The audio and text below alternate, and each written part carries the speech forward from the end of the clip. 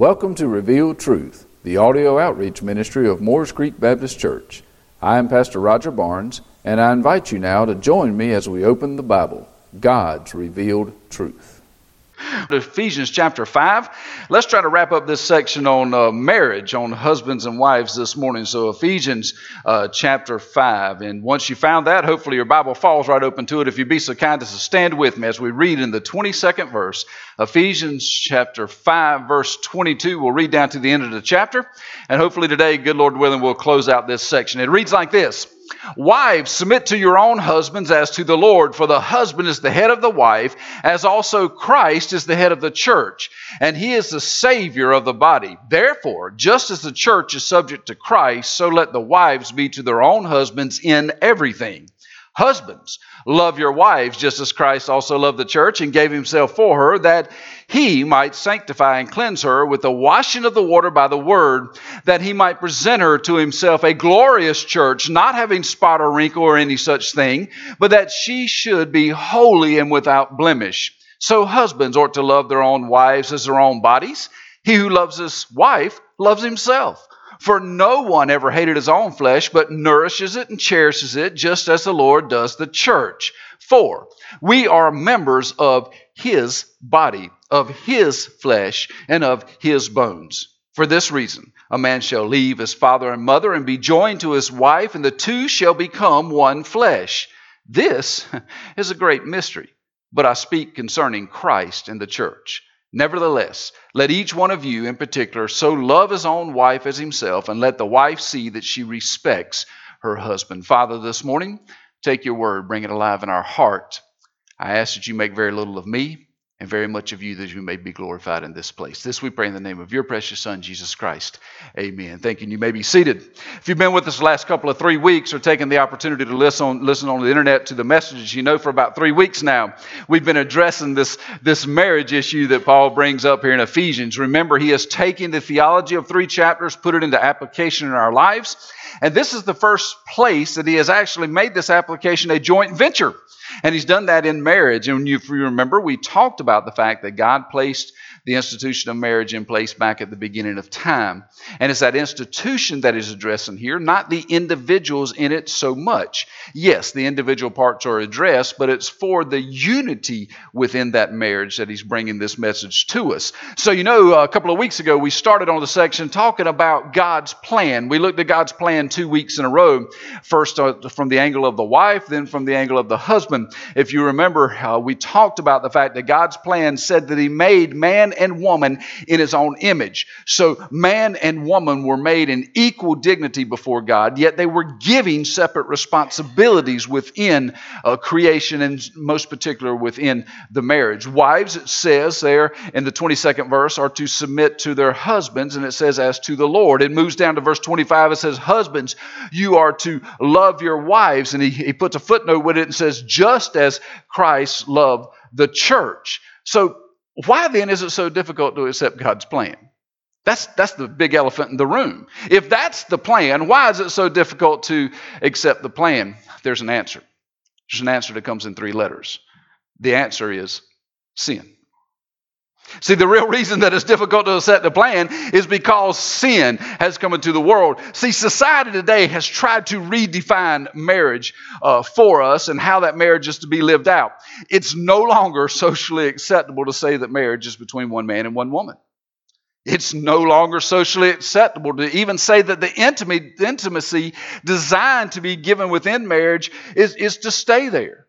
Now it's open game as far as society is concerned. See, it's no longer socially acceptable that say marriage is even for life any longer.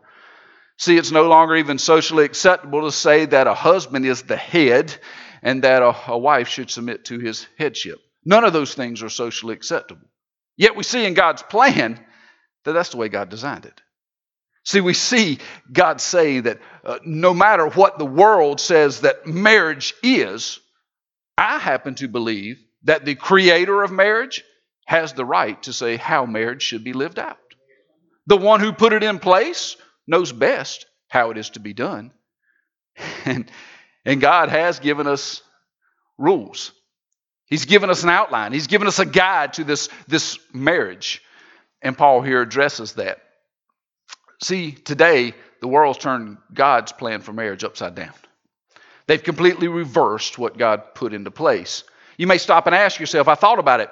When did that happen? Was it 100 years ago? Was it 50 years ago? Was it 25 years ago? Was it even in the last decade? And the more I thought about God's marriage plan being turned upside down, the more I realized that it hasn't been in the last 100 years. It was a long time ago that the marriage has been flipped upside down. And that's why Paul puts such emphasis on this creation marriage. I titled this series of sermons, Getting Back to Creation Marriage. And see, Paul understood what creation marriage is. He understood the importance of creation marriage. And he also understood the attack on creation marriage. And what was that attack? It was sin. It was sin that attacked. See, sin came into this world through Satan's attack on God's plan for marriage. Have you ever thought about that? Sin entered creation by Satan attacking God's creation of marriage. Let's look together today, this morning, at Satan's perversion. We looked at God's plan for marriage. Let's look at Satan's perversion of creation marriage. In Ephesians 5:32, Paul wrote this. He said, "This is a great mystery, but I speak concerning Christ and the church." Paul tells us that he's about to reveal to us this mystery. And what is the mystery? The mystery, in all honesty, is how marriage is a beautiful picture of the union between Christ and his church. See, the marriage is this beautiful picture of this union of a bride and a bridegroom. And this union between Christ and the church takes place because he came to redeem us from sin. And this picture that's painted, this mystery that he's throwing out is saying, hey, this marriage is a beautiful picture of what Christ has done for us. Genesis 3 actually gives us what happened with marriage. You see, this union between Christ and the church does take place because of sin. And Genesis chapter 3 leads us into how this sin attacked creation. So flip back with me to Genesis chapter 3. We're not going to read it. I'm just going to walk through it with you. Hopefully you know this story, but I'm going to assume maybe there's some things in it you haven't seen. And I want to point that out to you this morning. In Genesis chapter 3, verse 1, it says this, "Now the serpent was more cunning than any beast of the field which the Lord God had made. And he said to the woman, Has God indeed said, You shall not eat of every tree of the garden?" This signifies to me that Satan understood God's plan in marriage. Satan absolutely knew what God's plan was, that the man was to be the head of the marriage. How do we know that? We know that he understood that man was to be the head. We know that he understood that woman was to be submissive to that authority, that headship. But notice that Satan starts his attack on God's structure in the marriage a very certain way. He doesn't go to the man. He doesn't go to the head of marriage and say, "Has God indeed said?" No, that's not where Satan starts his attack. He goes to the woman. He goes to the one who is being submissive to the head. He intentionally circumvents God's structure and goes directly to the woman. And he asks her a question that it was, quite frankly, man's responsibility to answer. See, man had been given this responsibility to answer this question. And he asked her that question that man should have been there to answer. So we see that Satan had this attack, this plan of attack, and it came at the structure of what the marriage was. But we also see man's dereliction of his duty. I find it very interesting. If you read all of those verses, the first 5, matter of fact, after verse 1, it says, "And the woman said to the serpent, We may eat the fruit of the trees of the garden, but of the fruit of the tree which is in the midst of the garden, God has said, You shall not eat, nor shall you touch it, lest you die. Then the serpent said to the woman, You will not surely die, for God knows that in the day you eat of it, your eyes will be open, and you will be like God, knowing good and evil. Do you notice anything that's missing from the first 5 verses as Satan interacts with woman and gets her to sin? Do you notice anything that happens to be missing out of all those? After I read it several times, it became very obvious what was missing. Who's not mentioned? Man. Man's nowhere to be found in the first 5 verses of the fall. It's only Satan and the woman. Where is man in all of this was the question that I had to ask myself. Only thing I could figure, he was on the sideline disregarding what God had instructed him to do, quite frankly. He was standing by the wayside, not getting involved. God had placed him as the head, the leader, the provider, the protector of woman and the family. In all reality, the leader, the guide, or protector of all of creation. But where was he? Yet when it was time to lead, when it was time to provide, when it was time to protect, man was nowhere to be found. Here stood woman and Satan and man somewhere on the sideline. Had they had Xbox at that time, I might have been able to affirmatively say he was at home playing Xbox on the TV while his wife was out doing something, because that would relate to today's world now, wouldn't it?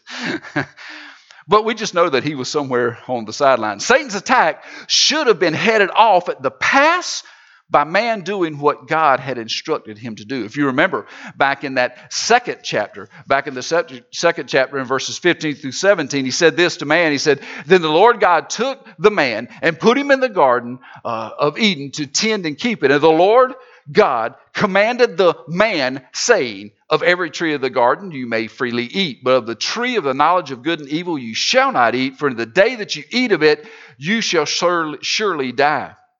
Do you see the words that were given as instruction to man that Satan used with woman to cause her to fall? I don't know if you happen to know, if you've even studied or if you've even paid attention, but that phrase that I just read you, that part of creation I just read you, was before woman was ever formed from the rib of man. The instruction to not eat of the tree was placed firmly upon the shoulders of man. Yet when the attack came, man was nowhere to be found. He told him that you should not eat of that tree of good and evil. He also told him that the penalty to eat from that tree was death. You see, up until this time, there had been no death penalty. Yet here God lays the death penalty at the feet of man and says, if you allow this to happen, death enters. And when death stuck its head in the door, man was nowhere to be found. You see, we not only saw Satan's plan of attack on the unity of marriage, the institution of marriage, we saw man's dereliction in his duty to the wife in marriage, but we also see woman's usurping of man's authority in this attack. You see, woman was approached by Satan in the garden. She was being tempted to sin. She was being tempted to sin against God, who had created her and placed her under man's authority. She was also sinning against man, who was given the authority over her by God. See, in Genesis 3:2, it says, "And the woman said to the serpent, we may eat the fruit of the trees of the garden. But of the fruit of the tree which is in the midst of the garden, God has said, you shall not eat it, nor shall you touch it, lest you die." Instead of referring Satan and his question to the authority, the one given the headship, she attempts to answer Satan. Instead of saying, "Man, where are you? I need you. You're the authority in this. I need you to step forward," she attempts to take that authority role in her own hands. Her first statement in verse 2 is pretty accurate. Whenever she says, "We may eat the fruit of the trees of the garden," that's a true statement. He said you could eat of the fruit of the trees. She goes on to say, "But of the fruit of the tree which is in the midst of the garden, God has said." And she's truthful again, saying there is this one tree that there's an issue with. And she goes on to elaborate with a second statement, which quite frankly is a lie. She says, "He said, you shall not eat it, nor shall you touch it, lest you die." I read to you the instruction given to Adam. Did you see in the instruction given to Adam that they could not even touch the tree? Sure, it may have been implied, but it was not said of God.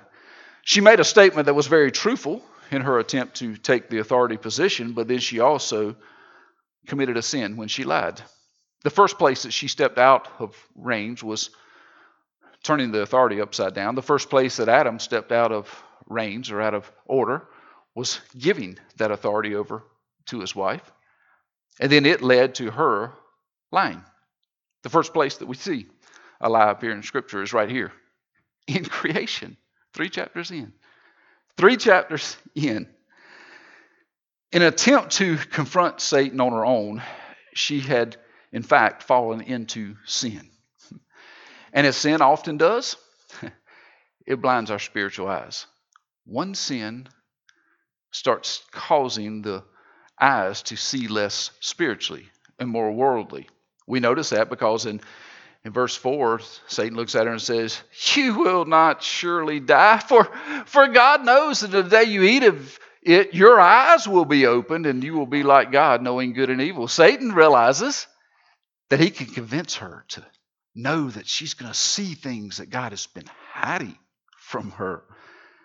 Satan now feels at liberty to throw out his own lie. To throw out his own lie at her and at the man, at the family, the marriage unit. And it says in verse 6 that woman saw that the tree was good for food and that it was pleasant to the eyes and a tree desirable to make one wise. She took its fruit and she ate. Literally, the woman bit the lie that Satan had just thrown at her feet. She picked up the fruit and she ate. But notice that it didn't stop there. See, as sin often does, it starts really small. Once you get away with a small one, you add to it. Once you add to it and you get away with it, you add another. And notice what happened there. It says in the very last part of verse 6, so she also gave to her husband with her, and he ate. See where their entire authority structure had been turned upside down? Satan knew where to attack. He bypassed the head. He went to the woman. He got the woman to sin, to tell a lie. He inserts another lie. The woman bites the lie, and what happens next? Man dives in head first. He didn't dive in being blinded. He had been told by God what not to do. Don't think he was drug in kicking and screaming. I think as he was standing on the sideline, he was waiting his turn. It wasn't that he was drug into this sin. He waded in happily with his bathing suit on to the deep end of the pool, ready to go. She now took over the role not only of authority in the marriage, now she took over the role of provider in the marriage. Because now she was providing for him instead of him providing for her. The amazing thing is man submitted without even an argument or a question. He just stepped right in. So this then moved from Satan's attack to man's dereliction of his duty, from woman's usurping of man's authority, and then it leads to God's curse on man and woman, on creation, on marriage, because of this sin. This is the important part that leads us to why Paul wrote what he did in the book of Ephesians. See, in Genesis 3:16, we'll start by looking first at God's curse on the woman. What happened in John 3:16? It says this, to the woman he said, I will greatly multiply your sorrow and your conception. In pain you shall bring forth children. Your desire shall be for your husband, and he shall rule over you. Because of woman's sin now, childbirth was going to be painful.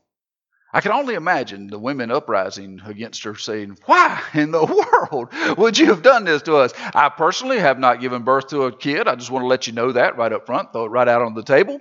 But I have been present. As a matter of fact, as the story goes, I will not validate it so that you do not dislike Wendy, but I do know that there have been men bitten in the birthing room. I happen to be one of those. So it's very obvious, if you've ever been at the birthing of a child, it is not a walk in the park.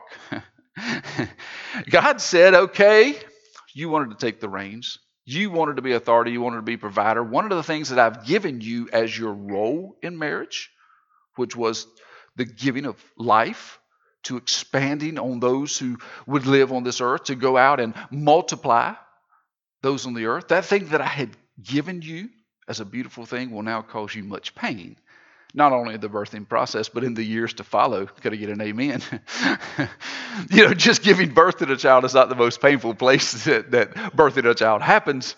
I happen to have some that are growing up that should be adults by now, but we are just not sure that's ever going to happen. Of course, the wife says the same thing about me. But now suddenly this curse came in childbirth. But there's a more important curse that came with woman that directly relates to what Paul wrote to us in Ephesians. And it's the second part of that 16th verse when it says, your desire shall be for your husband. Keep in mind that anything that comes as a curse because of sin cannot be how it was designed before, or else it would not be a curse. So what is meant by desire? Since it's a curse, we know it's got to be something different than anything that was before the fall. And God had made woman in such a way that she was going to be man's completer in his life, his helpmate, as many of your versions say. And because of this, she would have naturally had a physical desire for man. So the curse couldn't be that she was now going to have that physical desire. That was already in place before the fall. And because God had set him as the head and she was to be the helpmate, his headship wasn't going to be a problem. She was going to desire for that leadership in her life before the fall. So it couldn't be that suddenly he was going to be the head. He was already the head. So the curse then must be that her desire for her husband was a desire for his position. We see that because of the fall. See, what did she do in the fall? She took the authority position and she took the provider position. The two things given to man. So now the curse was going to be on woman, that she would desire to be the authority, that she would desire to be in the position. You see, and the sin that had happened was she was going to usurp the authority of man. And by usurping the authority of man, God was going to place a curse. That would be the desire of her heart for days to come. Do we see that in the world we live in today? I think so. It's a thing called women's rights. It's a thing called women's rights. I have yet to see a march where women are demanded that men do their job and take care of them. I have yet to see a march where women get out in the street and say, men are sorry rascals because they're not doing the things they're supposed to do and providing for me and protecting me. They're in the street marching saying that I don't want a man to protect me. I can do that for myself. Do you see the curse? Do you see the curse that's laid on woman? And that's exactly where the world is today. The world says that it's degrading for a woman to submit to a man, that a woman has every right to lead, that it's archaic even to think that man would be the head and woman would be submissive. That's the world we live in today. Yet that's not God's world. See, that's not God's plan. God's plan the whole time was for the authority to be set squarely on the shoulders of the man, for the man to do his job, so that the woman could be a helpmate and do her job. Yet man has dropped the ball and the world has turned upside down. So we see that curse on woman, but you know what? Man didn't slip out. Man also had a curse. The second thing we see is the curse on man, starting there in the 17th verse when it says this, then to Adam he said, because you've heeded the voice of your wife and have eaten from the tree of which I commanded you, saying, you shall not eat of it. Cursed is the ground for your sake, and toil you shall eat of it all the days of your life. Both thorns and thistles it shall bring forth for you, and you shall eat the herb of the field. In the sweat of your face you shall eat bread, till you return to the ground, for out of it you were taken, for dust you are, and to dust you shall return. It's pretty obvious. It's pretty obvious what the first curse was laid on man's shoulders. For his participation in it, no longer was this earth, this ground that God had made to provide and to give up its fruit for man. No longer was it going to be easy. How many of you have a garden? With all the rain that's going on right now, isn't everything just growing wonderfully in your garden? Including the thorns and the thistles and the weeds? Do you realize, I believe, if Adam had never bit into the lie, you'd have been able to just plant it, walk out and pick it, and you wouldn't have had to struggle so hard. Would there still been tending? Absolutely, because he said we were to tend the ground. But would you have had to fight off the briar bushes? Even the mosquitoes. I think the mosquitoes came in the fall. They've got to be of the devil. But do you realize that this fall calls this ground, as it says there in verse 18, the thorns and thistles it's now going to bring forth? Could you see the Garden of Eden?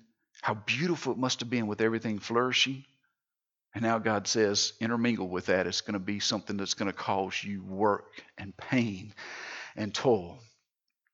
But there's another question that comes to my mind. I realize he says he cursed the ground. We see that in our daily life, but why? What was Adam's problem? What was man's problem? I think he addresses that pretty solidly for us there in the 17th verse when he says, because you have heeded the voice of your wife. Whose voice should Adam have been listening to? God.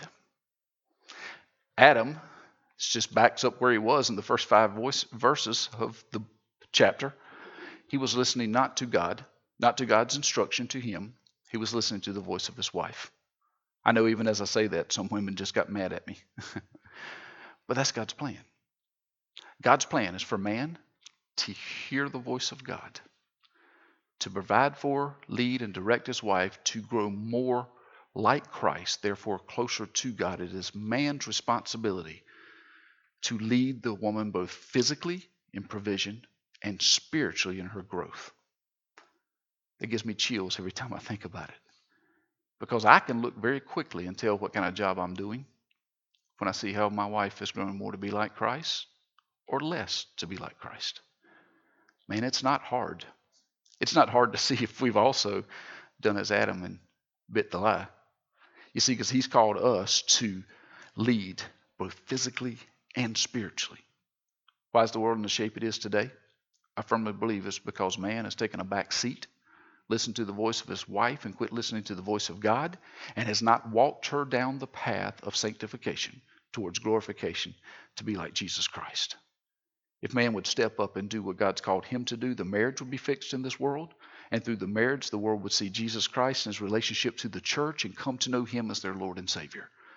Why did Paul write what he wrote? Because marriage had been turned upside down. Marriage had been completely turned upside down. What was the result of man listening to his wife? What was the ultimate curse that was going to be heavy upon man? Yes, woman had the pain in childbirth, but her real heavy curse that she would bear was the desire to take over authority.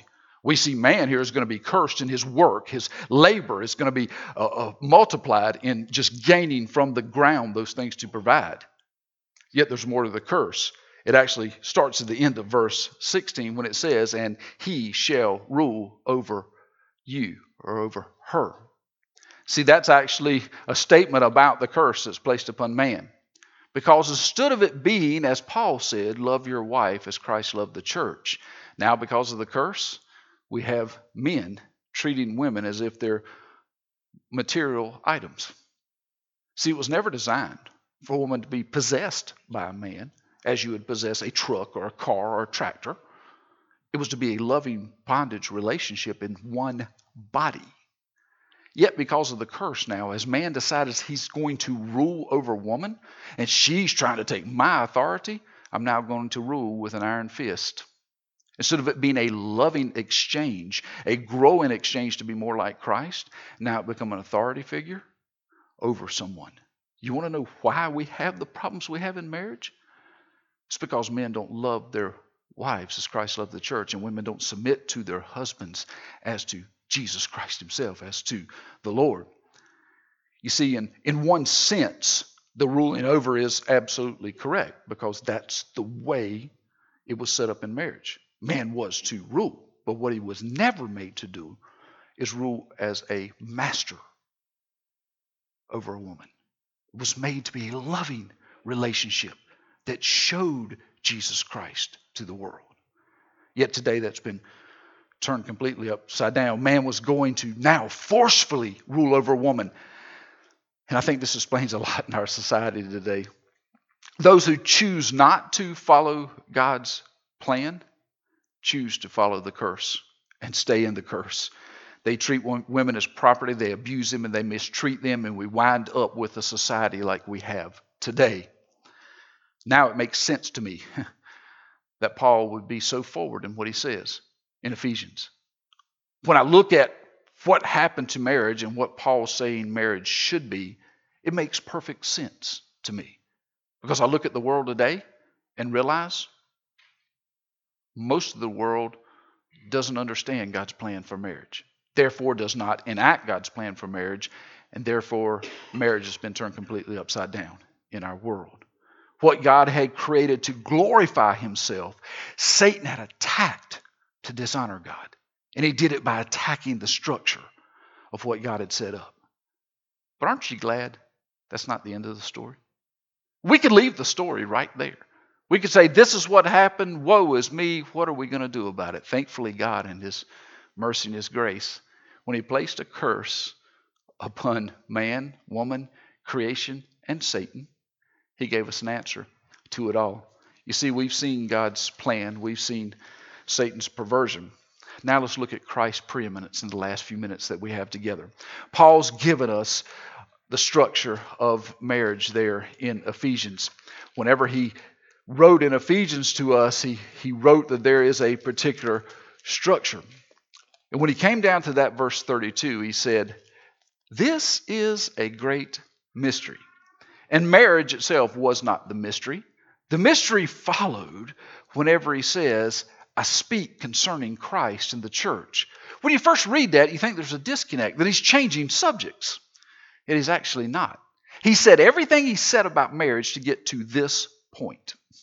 This is the point of what he wants to say. He says, I want to reveal this mystery of Christ and the church. He follows it in 33 when he says, nevertheless, let each one of you in particular so love his own wife as himself. And let the wife see that she respects or honors her husband. God in his mercy and grace provides an answer to the curse of sin in our lives. And it's the answer to the curse of sin in our lives. It's the answer to the curse of sin in our marriages. It's the same answer. He promises that there will be a seed that will be in opposition to Satan. Back in Genesis chapter 3, we skipped over the curse that was on Satan himself, but it's kind of interesting that in the curse on Satan, God gives us the answer to the curse in marriage. In that section, the 15th verse of chapter 3 of Genesis, he says this, after he has told Satan, you're going to be on your belly, you're going to eat dust, you're going to do it all the days of your life, he says this to him, and I will put enmity between you and the woman, between your seed and her seed. He shall bruise your head, and you shall bruise his heel. See, it says Satan will attack and wound the seed. Satan will attack and wound the seed. But it's interesting. The use of the word heel there tells us that the wound is not mortal. It is not something that leads to death. It is a temporary injury. Because he says there the seed then will bruise Satan's head, or will bruise your head. You'd have to agree, an injury to your heel and an injury to your head is treated very differently when you show up at the emergency room for a reason. If you fall and bruise your heel, they may take a few x-rays and put you in a cast. If you fall and bruise your head, what are they going to do to you? They're going to run you through the CAT scan. They're going to do all kinds of tests. They're going to check and make sure your eyes focus, that you can move all your limbs. There's a reason. Because a bruise to your head can be mortal. And what it says here is the seed of woman that is to come, Satan, is going to bruise your head. By using the word head, he signifies the mortality of that injury. The seed will ultimately defeat Satan. Ultimately defeat. Satan will no longer be able to attack God's children, or more particularly in our case, the marriage. The seed that was mentioned here, it says, will come from woman. I find it very interesting as a side note. I'll throw it out. It says it will come by woman, which actually is a proclamation of the virgin birth of Jesus Christ. It says that it is telling us there's going to be this physical person that comes. That kind of wipes out a lot of religions. in my opinion, that don't see Jesus as God, as the seed that came. They say he was a great prophet. They say he was this and he was that. Yet the first proclamation of the gospel, Genesis 3:15, by the way, even tells us he's going to be born of a woman. Notice it doesn't say man and woman. It says woman. It speaks of that virgin birth. Yet this physical person, it says, is going to have this spiritual battle with Satan. The seed then that is mentioned there is none other than Jesus Christ, both fully God and fully man, willing to step out of the portals of heaven to take on a physical body in this world to show us the example of what it means to be holy, to give us that example, and not only to give us the example, but to die upon a cross as our spotless lamb because of the sin in our life. See, the entire gospel is presented there in a few short verses. See, so when Paul speaks of this great mystery, this great mystery of Christ in the church, he's painting this picture of Christ's death and our forgiveness because of that death. When he says there's this great mystery, he's painting this picture. And he's actually relating this to marriage. He's actually connecting your marriage to Christ in the church. Have you ever thought that your marriage is connected to Christ in the church? For some, that just brought you great sorrow. For others, hopefully, it brought you great joy. Because the picture of your marriage should be a picture of your relationship with Jesus Christ. If the picture of your marriage is not what it should be, I would dare say your relationship with Jesus Christ is not what it should be. Because this marriage unit should be a glorious picture of Christ. He's relating this to the marriage, and that the marriage is the institution set up by God that Satan attacked to bring sin into the world, that caused Christ to come and die for that sin. You see, this picture of marriage, all the way back from Genesis, is what caused Christ to have to come to die for our sins, because there's where sin entered the world. And it entered through Satan's attack on that structure. You may say, why are we spending so much time on marriage? I hope now it's obvious. I hope now it's obvious. Because it was the attack on marriage that caused Christ to have to outstretch his arms on a cross for your sins. How important is marriage to God? So important that he would send his only begotten Son to die upon a cross for your sins.